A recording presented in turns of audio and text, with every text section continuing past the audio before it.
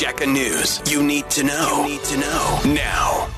Johannesburg 27, Polokwane 29 en Pretoria en Rustenburg 30. Baie probleme in Midrand. Eerstens daar 'n ongeluk op die N1 Noord naby Olifantsfonteinweg. Die verkeer is tans stadig vanaf die Bekloewisselaar.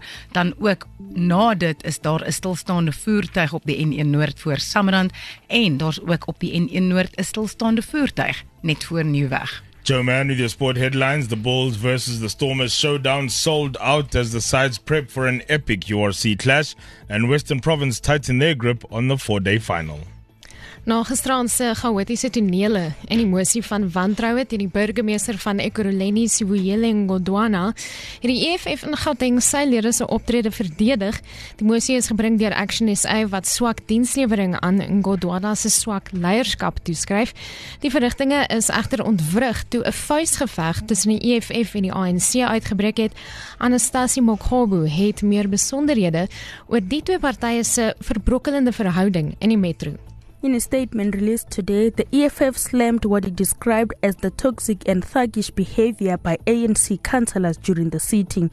It comes amid reports that the ANC had planned to vote in favour of the motion to remove Ngondwana, despite its agreement with the EFF. The ANC and EFF share 5 mayoral committee posts in Ekurhuleni, which were appointed following the election of Ngondwana as mayor in April. Die nuutgevormde politieke party Umkhonto weSizwe se onlangse sukses tydens die tussenverkiesings in Mpumalanga mag dalk daarop dui dat die party nie onderskat moet word nie, so sê die politieke ontleder Levi Ndu. Nou in Secunda Mpumalanga het die party 28% van die stemme behaal en tweede gekom na die ANC. Die party het dieselfde persentasie stemme behaal verlede maand in KwaZulu-Natal. Ndu meen die party behaal sy doelwitte. This is exactly why the MK party was formed, in order to weaken the ANC and to ensure that the ANC does not get the support that they used to get in the past. En dan na die buiteland.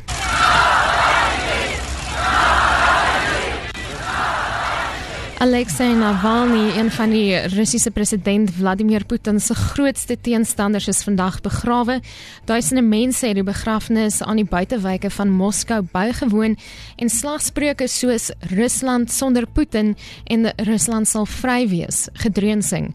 Daar was 'n groot polisie teenwoordigheid en ondersteuners is gewaarsku dat geen teenregering betogings geduld sal word nie.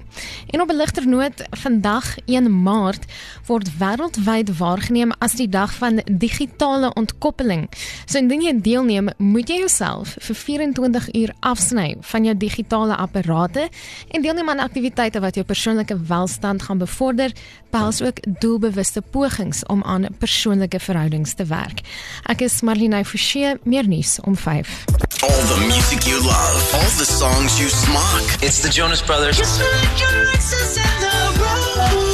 is The Weeknd. It's Ariana Grande. It's Lady Gaga. Hey there, world. This is Adam Levine from Maroon 5.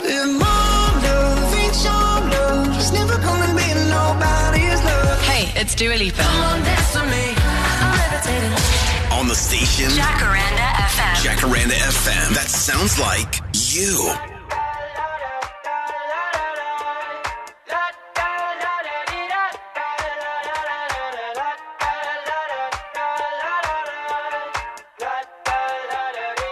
I got my head out the sunroof, I'm blasting our favorite tunes. I only got one thing on my mind. You got me stuck on the thought of you. You're making me feel brand new. You're more than a sunshine in my eyes. You got those pretty eyes in your head, you know it. You got me dancing in my bed, so let me show it. You are exactly what I want, kinda cool